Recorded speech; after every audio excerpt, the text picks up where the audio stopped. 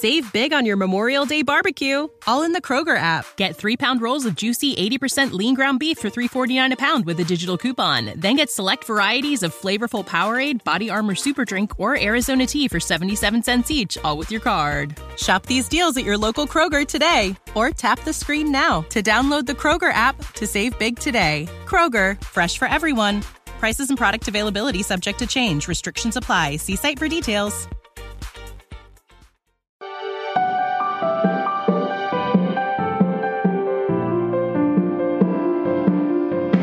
Hey everybody, welcome to episode 70 of Waking Up to Narcissism. I am your host, Tony Overbay.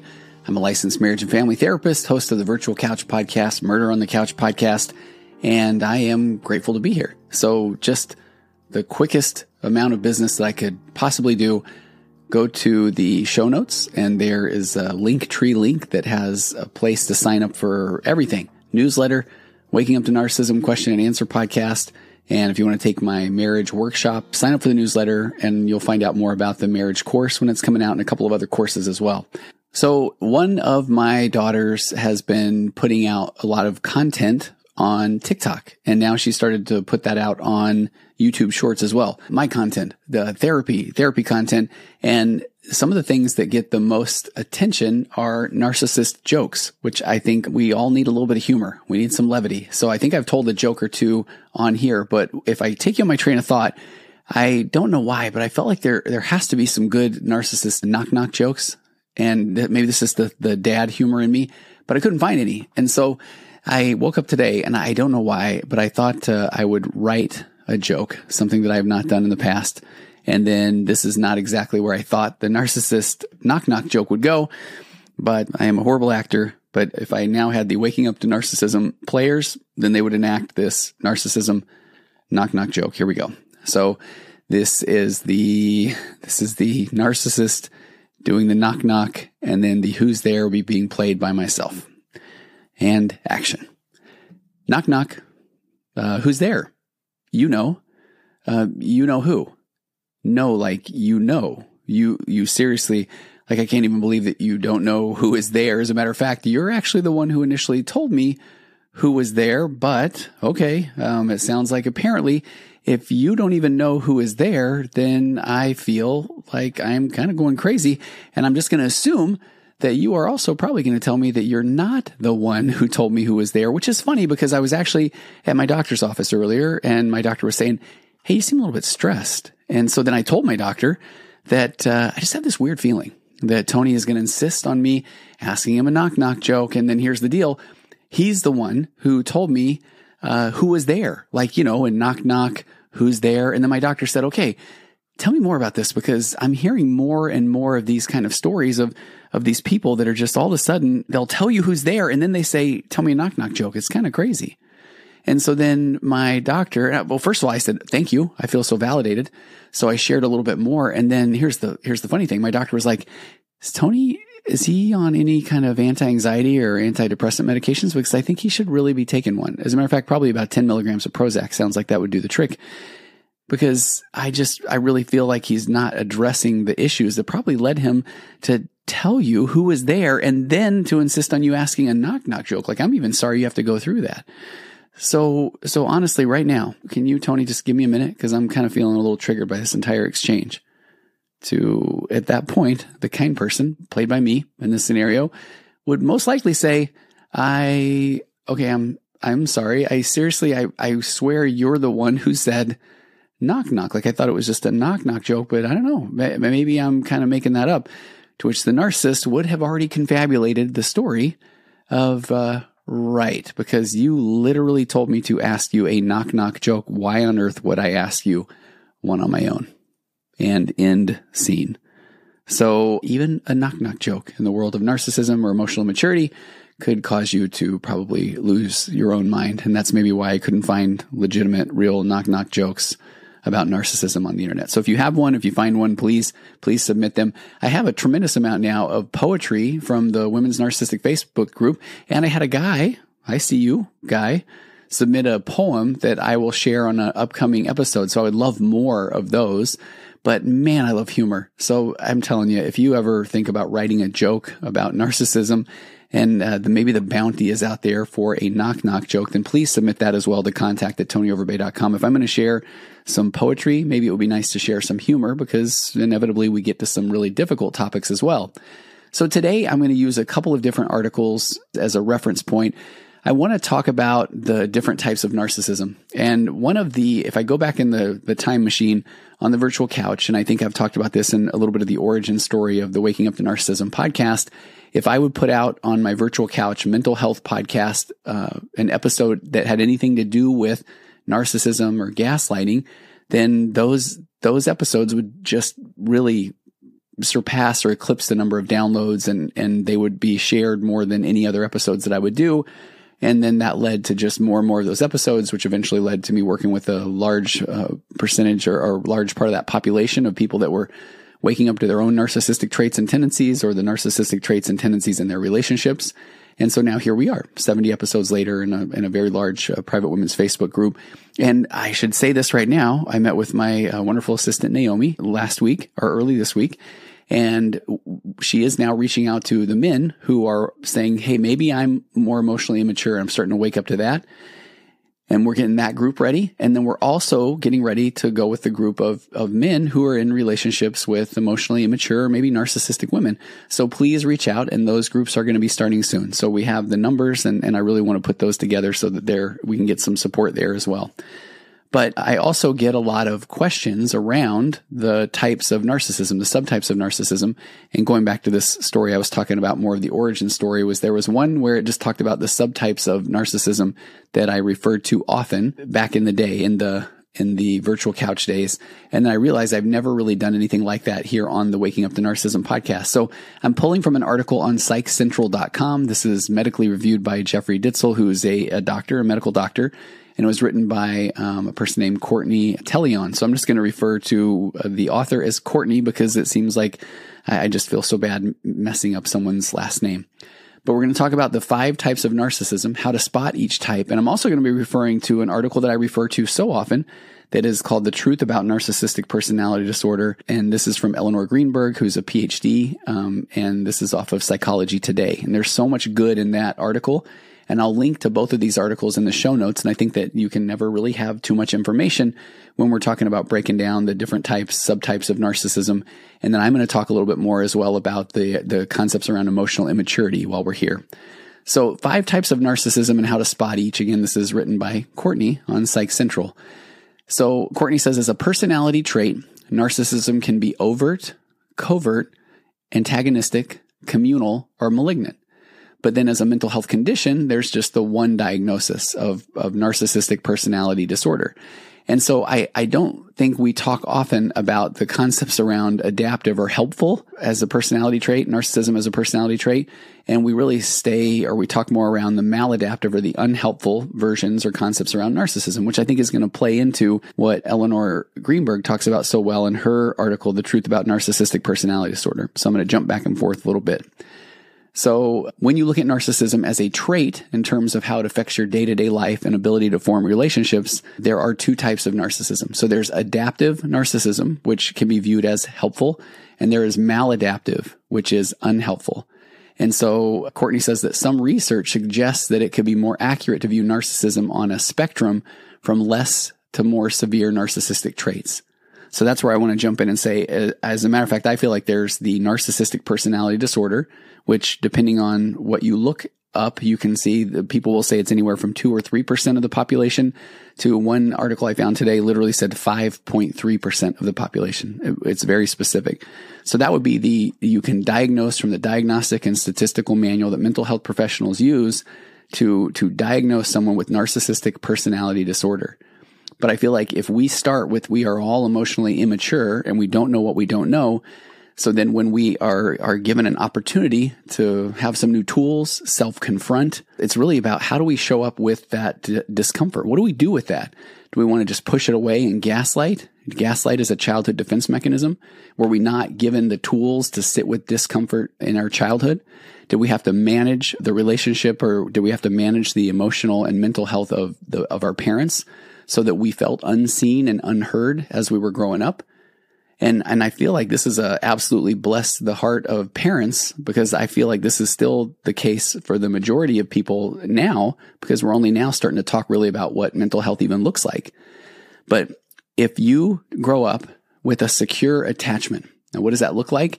It means that it is not about you. It is really about you are there to help this child that you have created to become the best version of themselves, not a reflection of you, but you are there. You are just who you are at that point.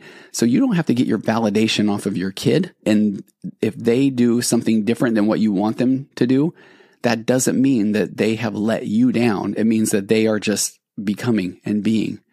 So what a secure attachment would look like is if your kid is out exploring the world and starting to understand what they like and what they don't like, because all of that is based on so many different things. It's based on their nature, their nurture, their birth order, their abandonment, their rejection. It's based off of where you live. It's based off of their friend group. It's based off of the things that you get excited about as a parent that you're not even aware that they're paying attention to, or the things that you push away, the things that are pushed upon them, the things that they are told don't ever do, because then that little reactionary brain says, then I want to do more of it.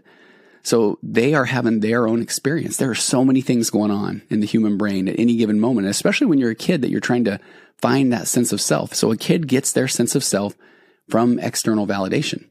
So if the parent is creating the secure attachment with their kid, then their kid really believes that things are more about them, not in a narcissistic way, but in a healthy ego way. So instead of them continually having to figure out how to manage the emotions of a parent, or I better not get my parent mad, because if my parent gets mad, they're going to take it out on me. And then as a little kid, that would be terrifying to have this giant human being that I care about that is now telling me I'm a horrible person, or do you know how that makes mom or dad feel? And when a kid is trying to express themselves and share their emotions, if the parent is not in the mood for it, if it's not a good time right now, then the kid is learning a few different things at that point. They ultimately want to survive, so they don't want to get someone mad at them. And they worry now that is now a good time to bring something up or not. So they're trying to already feel, they already are suppressing their emotions, because they're told a lot of times it's not that big of a deal, or don't worry about it, or get over it, or how do you think that makes mom or dad feel? And so then as well as then they don't want to get anybody mad. They don't want to say the wrong thing. So the kid, what it feels like to be them is somebody who is continually trying to figure out a way to get people to like them and to make sure people don't get angry at them. What a secure attachment looks like is the kid is going and doing, coming back to home base of their parents, and their parents saying, tell me about it. What was that like? Help me understand. What can I do to support? Not, I can't believe you did that. I think you should do this. Here's what you don't even understand. Or here's, oh, I know exactly what you're going through. Here's what I did when I was younger. Let me tell you stories, because inevitably those stories are going to be, and I was really amazing. I was really good. Don't you want to tell me how great I am now? So the parent is getting that validation. They're looking to their kid to validate them. But we don't even realize as a parent what we're doing in that moment, that now that kid feels like, okay, I guess I'm not as good, or I'm not enough. So if a kid has a secure attachment, now when they move on into adolescence and adulthood, and I gave this example a couple of weeks ago, and it could have been this podcast, I think I did on the virtual couch as well, but having a client that was a computer programmer, and she was in the dating world, and in that moment, then she is talking about, hey, I'm a computer programmer, and being on a date with a guy who says, oh, wow, it's kind of weird. Isn't that more of a male-dominated industry? Like I would worry that people are going to not take you seriously, or they're going to make advances on you, or whatever the guy was saying. And I love the fact that this woman, I think, had a pretty healthy attachment, secure attachment from childhood. So she said, I don't really understand why we're having this conversation. I'm telling you, this is what I do. I feel like the next logical question would be, oh, tell me more about that. What do you like about being a computer programmer? What are you working on? So going into adulthood with a secure attachment from childhood, then you're not even going to put up with someone that is trying to tell you how to feel or what to think or what to do, because your experience growing up was that's not even a part of, I don't even understand, because I'm who I am. And so I want to know more about you. But when you start trying to tell me how I'm supposed to feel or think, check please, that moment. So without that secure attachment, and that part of that secure attachment then would create this, in essence, this adaptive or helpful version of a narcissistic trait. Because now let me jump over to Eleanor Greenberg's article where she's talking about, she says, every once in a while, a new diagnostic label emerges into mass consciousness and people start to use it and misuse it as a synonym for bad behavior. She said this year's label seems to be narcissist. So she said, I thought it might be useful to clarify what mental health professionals mean when they talk about narcissism. So she said, narcissistic personality disorder is the name for a series of coping strategies that began as an adaptation to a childhood family situation that left the person with unstable self-esteem, the inability to regulate their self-esteem without external validation, and lower empathy. And so then she goes on to talk about this concept of whole object relations and object constancy. And I think those things are so fascinating. I know I've talked about those on other episodes. But here's where I want to get to. She talks about normal versus pathological narcissism. And here's where I'm taking liberty with what Eleanor has defined. And I'm taking some of that and confabulating my own narrative. But she says that, unfortunately, in the English language, the word narcissism has come to mean two entirely different things, depending on whether it's being used formally as a diagnosis, as in narcissistic personality disorder, or informally as a synonym for positive self-regard. Now, how often are we looking at the term narcissism as positive self-regard? I don't know if that is ever being used. She said, I'm often asked, isn't a little bit of narcissism healthy and normal? And she said, I would like to clarify that distinction before I go on. And here's where I feel like the word narcissism, I think, it's almost like when you cut open a pillow and the feathers go everywhere, and then you're trying to go gather all the feathers, and they've blown all over the world. So that the word narcissism is out there. It's out in the conscious, the zeitgeist, and it carries with it a lot of feelings and a lot of emotion and a lot of meaning.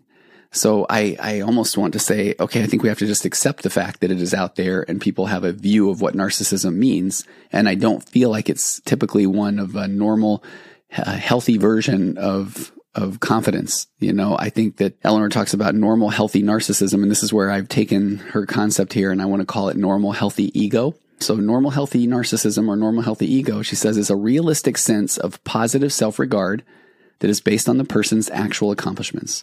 It is relatively stable because the person is assimilated into their self-image, the success that came as a result of their actual hard work to overcome real-life obstacles. Because it's based on real achievements, normal, healthy narcissism, and it might be easier to stomach if it's normal, healthy ego, is relatively impervious to the minor slights and setbacks that we all experience as we go through life. Normal ego causes us to care about ourselves, do things that are in our real self-interest, and it's associated with genuine self-respect. One can think of it as something that is inside of us. So I love the thought or the concept around normal, healthy ego. Now, to give better examples of what that would look like, let me share then what she says is pathological defensive narcissism. So I'm kind of leaving that one as is, because I feel like pathological defensive ego, well, actually that doesn't sound too bad. But she said, this is a defense against feelings of inferiority. The person dons a mask of arrogant superiority in an attempt to convince the world that he or she is special. But inside, the person feels very insecure about his or her actual self-worth. This facade of superiority is so thin that it's like a helium balloon. One small pinprick will deflate it. This makes the person hypersensitive to minor slights that someone with healthy ego, healthy narcissism, would not even notice. Instead, somebody with this type of defensive narcissism is easily wounded, frequently takes any form of disagreement as a serious criticism, and is likely to lash out and devalue anyone who they think disagrees with them. They are constantly on the guard, trying to protect their status. Pathological narcissism can be thought of as a protective armor that is on the outside of us.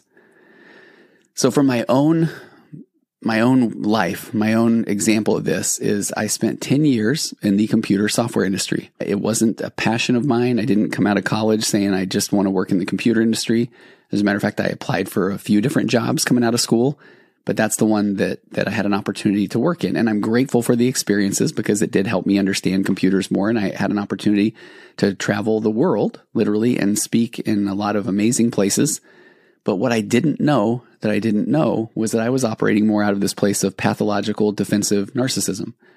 Because again, let's break that down. A defense against feelings of inferiority. I absolutely felt inferior because I'm in this world, this computer software world, where there were people that were literally writing computer code and computer engineers. And I was someone who had a mass communications degree with an emphasis in public relations, who my senior year was handed an email address. And I remember thinking, this is silly. I don't know why we would ever need one of these. 1993 was the year at the University of Utah. So I felt inferior. And then she says the person dons a mask of arrogant superiority in an attempt to convince the world that he or she is special. So when I would travel and I would go to these different trade shows and people would ask me questions, and again, coming from a place of I didn't even know what I didn't know, that I would take some of the information from our computer programmers or some of the things that we had written, a press release, a marketing material, and I would then parrot those words. And then I would try to say them so confidently because I felt so insecure because I truly did not understand how to code or how things worked, how we built things, how to solve these problems in the computer software world. Little did I know that I'm interacting with other people that did know. So I didn't even know that I was probably sounding silly, or I was proving that I didn't know what I was really talking about. But I said it with such arrogant superiority because I was trying to convince the world that I really did know, that I was, as Eleanor says, special. Inside, the person feels very insecure about their self-worth, which I truly did, because I felt like, man, people are going to figure out that I don't know what I'm talking about. That facade of superiority is so thin, like a helium balloon, one small pinprick will deflate it. So this makes the person hypersensitive to minor slights that somebody with healthy narcissism or healthy ego wouldn't even notice. Instead, someone with this type of defensive narcissism is easily wounded, frequently takes any form of disagreement as a serious criticism, and is likely to lash out and devalue anybody who they think is disagreeing with them.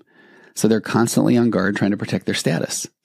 It's thought of as a protective armor. So when I would have conversations, even with friends, and I would say, oh yeah, I work in the computer software industry. And if they would start talking about, well, what do you do? I would say that we made these device drivers. And then when I would try to explain, if I ended up talking to somebody that actually understood and they started asking questions, then man, this facade of superiority was so thin that truly a pinprick would deflate it. And at some point then I would just want to change the subject, which is kind of a form of gaslighting. It's a childhood defense mechanism that if this person finds out who I really am, that then they're going to get mad at me or they're going to leave. They're no longer going to want to be my friend. Meanwhile, I start learning about the mental health space. I felt this almost calling to go into therapy. And I loved knowing how people worked and how they ticked and how they operated. And I would read every biography that I could, whether it was athletes or actors or politicians, or I loved reading biographies. And I did a lot of traveling, and so I would read a lot of books. And one of my favorite magazine subscriptions was called Biography, and just learning how people worked, what made them tick.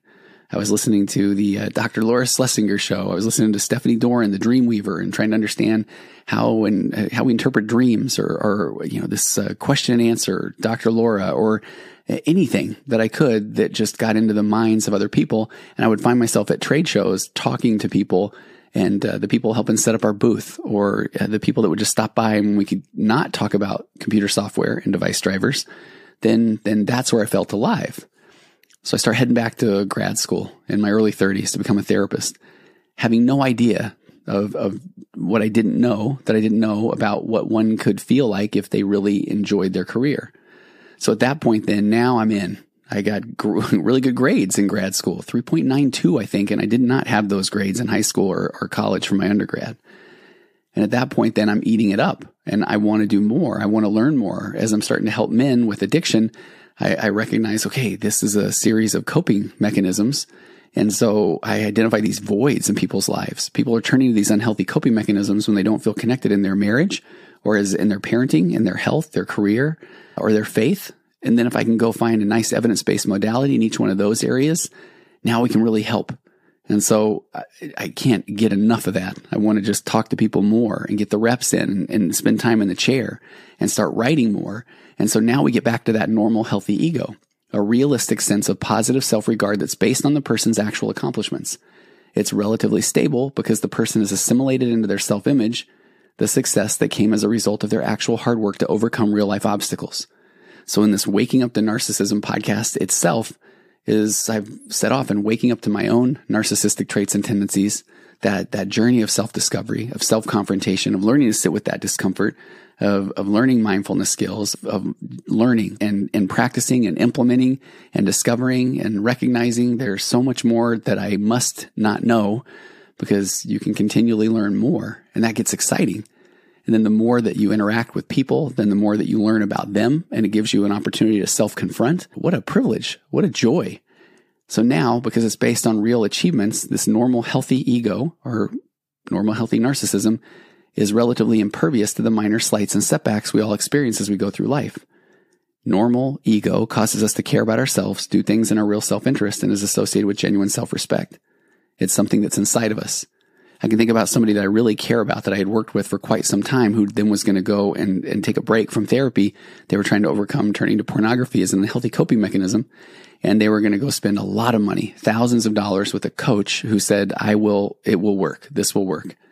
And I knew from working on my own courses and programs where I felt like this coach was selling a destination. Do you want to be free of porn? Do you want to feel like you're the man you've always wanted to be? Do you want to feel like you can confidently spend time on your own and not have that siren song of temptation? So selling that destination, my client wanted that desperately, so they would pay anything for it. But knowing that often we're buying that temporary fix or that dopamine bump, then I said, man, I hear you and I want to support you on that. And this person, I remember the reason I'm telling this story is they were saying, I know this is hard for you. And I don't want you to feel like you've failed. And this is where I realized healthy ego. Oh, I don't feel that way because I'm confident of the tools that I have, because I know that I know how to help people and that I can understand this is part of your journey. And they were saying, man, I know, but I know you're frustrated. And in my mind, I thought, well, I'll see you in about a year. And the reality was that we ended up getting a chance to work again. And then I felt bad that they felt bad that they had spent a lot of money on this very expensive program. But what I loved about that moment was I was able to self-confront and say, no, I'm okay. I feel confident in my ability, so I don't have to defend my fragile ego to get somebody to like me. So this person could say whatever they wanted to, and I appreciated that. There's something that's happening very fascinating right now is my daughter is putting more content out on TikTok and on YouTube Shorts. That there are a couple of the TikTok videos about mental health that are over 1 million views now. And at first I told myself, I don't care. I really don't. But it's fun. It's exciting. I want to be really honest about that. But I was worried about the comments and the comments that would come in. And on the one video that has 1.3, 1.4 million views, I think there's about 2,000 or 3,000 comments now. And honestly, I can't even, it blows me away. I would say 98% of them are positive, but if you look at that many comments, that's still a lot that are not. And I feel like that has also been a place where I've recognized the concepts around healthy ego, because people that are saying, that's dumb, you're wrong, then I honestly feel like, oh, bless their heart for real, because that would be hard if hearing this information, whether it's about emotional immaturity or whether it's about mental health or whether it's about people that I recommend go to therapy, if they're saying therapy's dumb, you don't know what you're talking about. I feel like in the past, if I would have been operating from this pathological defensive narcissism, then I would have lashed out to defend my fragile ego because it is as thin as a helium balloon. But because this is the work that I love and that I'm passionate about, and I'm willing to self-confront and I'm willing to admit that there are things that I don't know that I know, then what comes along with that is that I feel confident in the things that I do know. So now, like Eleanor Greenberg's saying, then healthy ego, relatively impervious to the minor slights and setbacks we all experience as we go through life. And those slights and setbacks are often done in the way of, I think you're wrong. That is dumb. So when I bring this together and those who are waking up to the narcissism or emotional immaturity in their relationships, you're the one doing the work. So you're the one that's learning to raise your emotional baseline and to get your PhD in gaslighting, to get out of unproductive conversations and to set healthy boundaries. And there's nothing you will do to cause them, that other person, to have the aha moment or the epiphany. You're the one that is now learning to sit in that healthy ego or sit with that discomfort and do a little self-confrontation. Okay, what can I learn from here? But then as the person across from you sits in their emotional immaturity or narcissism, that they will push more buttons, bigger buttons. You're a horrible fill in the blank. You're going to ruin this. You will lose everything. Those buttons are meant to get you back into enmeshment, back into alignment, back under this person's control. So that's why I think it's so important to understand what healthy ego is. Healthy narcissism, but we'll call it healthy ego, because you are doing the work. You are understanding what your experience is. And it is a real life experience. And we want these accomplishments that you are having, these aha moments you are having for yourself, to become assimilated into your self-image, because these successes come as a result of your hard work to overcome real-life obstacles. You are waking up to the narcissism in your own relationships, maybe some of the emotional immaturity in your own life, and that is powerful, and that is what is starting to help you develop a healthy ego. I'll take a breath, because the content today was going to be more about these types of narcissism. So let me get back to that. We just identified there's adaptive, which will be helpful, which is the healthy ego, but maladaptive. So some research suggested it would be more accurate to view narcissism on a spectrum. So we've covered that emotional immaturity. And then she said you might imagine that the different types of narcissism fit somewhere along that spectrum. So in general, narcissism is closely tied to extreme self-focus, an inflated sense of self, and a strong desire for recognition and praise. So Courtney says learning about these and other narcissistic traits and narcissistic types may also help you understand more about the thought processes, the emotions, the behavioral patterns that tend to show up with narcissism. There's a little side note here that says narcissism is a personality trait versus a personality disorder. When people talk about narcissism, they might be referring to it as either part of someone's personality or as narcissistic personality disorder, or NPD. Narcissistic personality disorder is a formal mental health diagnosis, and there's only one type. This condition is usually diagnosed when narcissism extends beyond a personality trait or symptom and persistently affects many areas of one's life. And there are 9 symptoms of narcissistic personality disorder. But researchers and other experts on narcissism have found multiple ways narcissism can then show up as part of someone's personality on this spectrum, which then I will refer to as emotional immaturity, including those with the formal diagnosis. So how many types of narcissism are there? Courtney says that they've identified. We go back to there's the 2 types of narcissism, adaptive and maladaptive. Those are almost the overarching archetypes. So these show the difference between productive and unproductive aspects. Adaptive narcissism refers to aspects of narcissism that can actually be helpful. And I'm going to say back to the healthy ego, like high self-confidence, self-reliance, and the ability to celebrate yourself based off of real life accomplishments and experience. Maladaptive is connected to traits that don't serve you and negatively impact how you relate to yourself and others. So maladaptive narcissism is about entitlement, aggression, the tendency to take advantage of others, emotional immaturity. Those would be associated with the symptoms. A lot of those are associated with symptoms of the narcissistic personality disorder. So she said when most people talk about narcissism, they usually refer to these types of narcissism under the maladaptive umbrella. Researchers and experts typically work around 5 types of narcissism. So there's overt, covert, antagonistic, communal, and malignant. So overt narcissism, that's one that we hear about. I feel like we hear about overt and covert more often than any other subtype. Overt narcissism is also known as by several other names, including grandiose narcissism. This type of narcissism is what most people associate with a narcissistic personality or narcissistic personality disorder. Somebody with overt narcissism might come across then as outgoing, but arrogant, entitled, overbearing, having an exaggerated self-image, needing constantly to be praised and admired, exploitive, continually competitive, whether it's with kids or old people, you name it, their spouse, and then lacking empathy. So some research connects overt narcissism with what they call the big 5 personality traits of extroversion and openness. It also suggests that people with overt narcissism are likely to feel good about themselves and less likely to experience uncomfortable emotions like sadness and worry and loneliness. And this is where I feel like we start to identify the differences between the just absolute narcissistic personality disorder versus the traits and tendencies, because a true narcissist doesn't feel those uncomfortable emotions like sadness, worry, or loneliness, because those have been shut off since childhood, because they can't sit with that discomfort that they are sad, or that they worry that they did something wrong, or that they are alone, because that might lead to abandonment and death. So people with overt narcissism tend to overestimate their own abilities, their own intelligence. One study published in 2018 also suggested overt narcissism might cause somebody to overestimate their own emotional intelligence. This is what starts why I go so big on the healthy ego versus pathological defensive narcissism. There's this concept called the Dunning-Kruger effect. And I should do an episode on that, because the Dunning-Kruger effect is, if I go back to what I just read, when we're talking about somebody will overestimate their own emotional intelligence, where they will feel like, oh no, I'm very intelligent. I really do understand things better than most. The reason I bring up Dunning-Kruger effect is it's a cognitive bias where people with low ability or low expertise or experience regarding a certain task or an area of knowledge tend to overestimate their ability or knowledge. So this is one of those things where the more that you start to learn and understand, the less you know.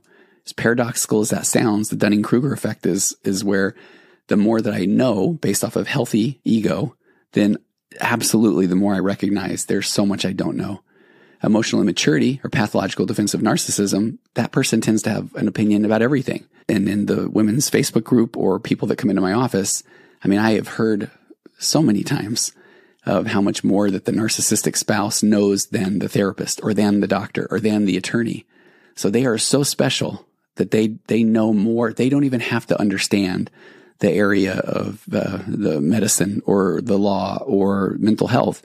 They just know. They know better. What does that person know? What does the therapist know? He just wants money after all.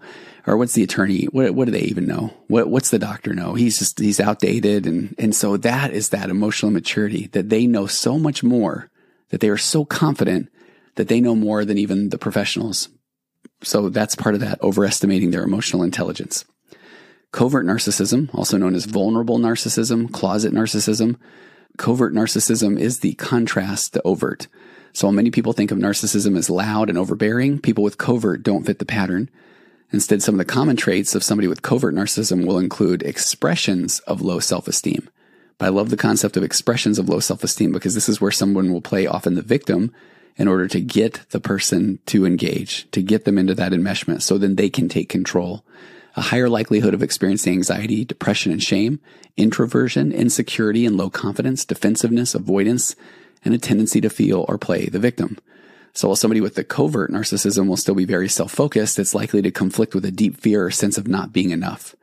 So this is where somebody will do whatever they can to control another person because of that fear of just absolute abandonment and loneliness. That if they allow this other person to be themselves, then they will lose that person and then they will be alone. So they will play the victim. They will go for control over love.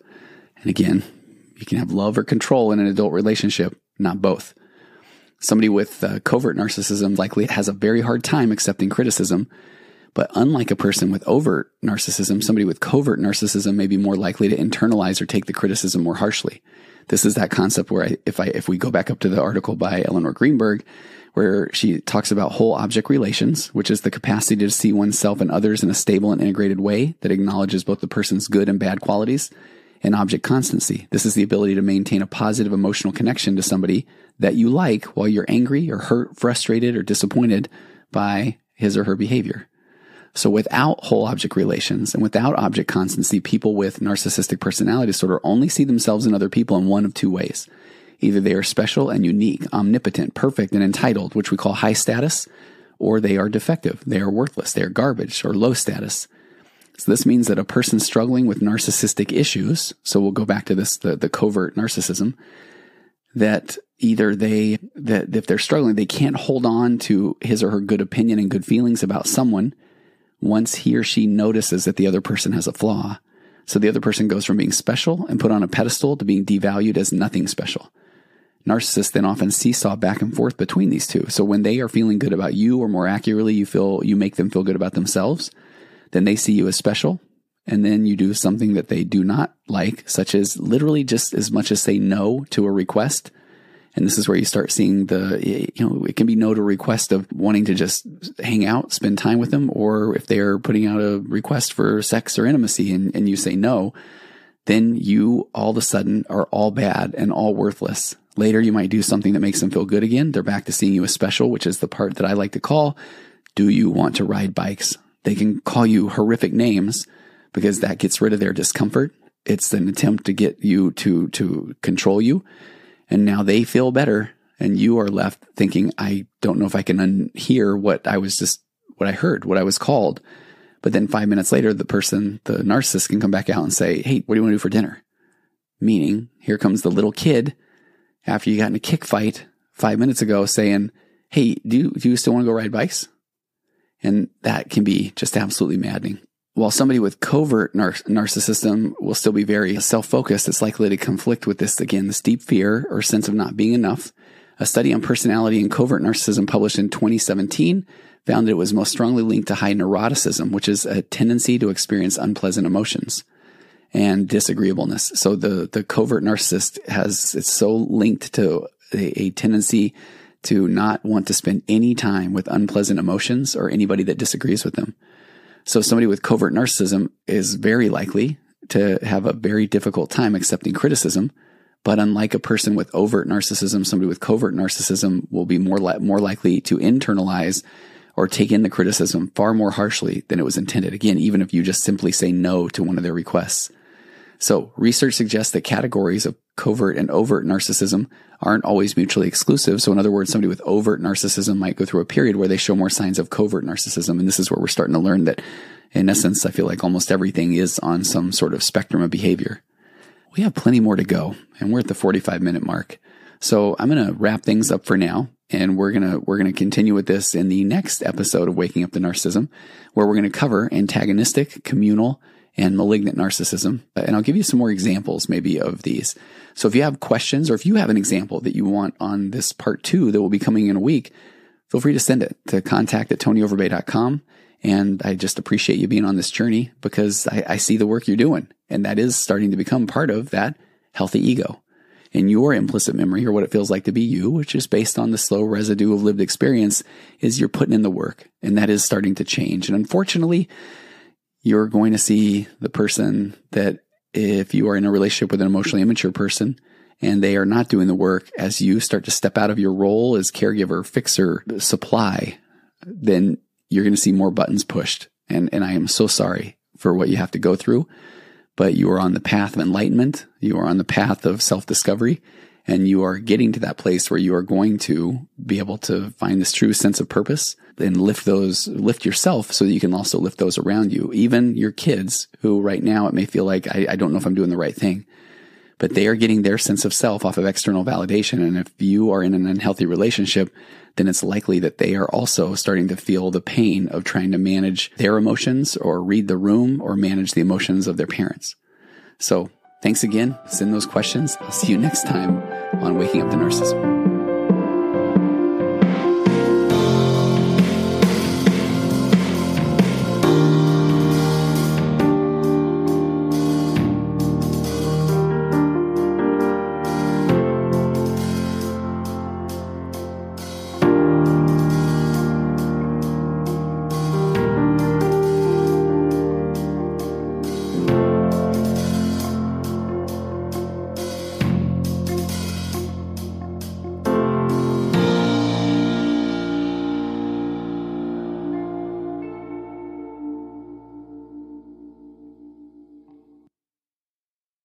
Save big on your Memorial Day barbecue, all in the Kroger app. Get 3-pound rolls of juicy 80% lean ground beef for $3.49 a pound with a digital coupon. Then get select varieties of flavorful Powerade, Body Armor Super Drink, or Arizona tea for 77 cents each, all with your card. Shop these deals at your local Kroger today, or tap the screen now to download the Kroger app to save big today. Kroger, fresh for everyone.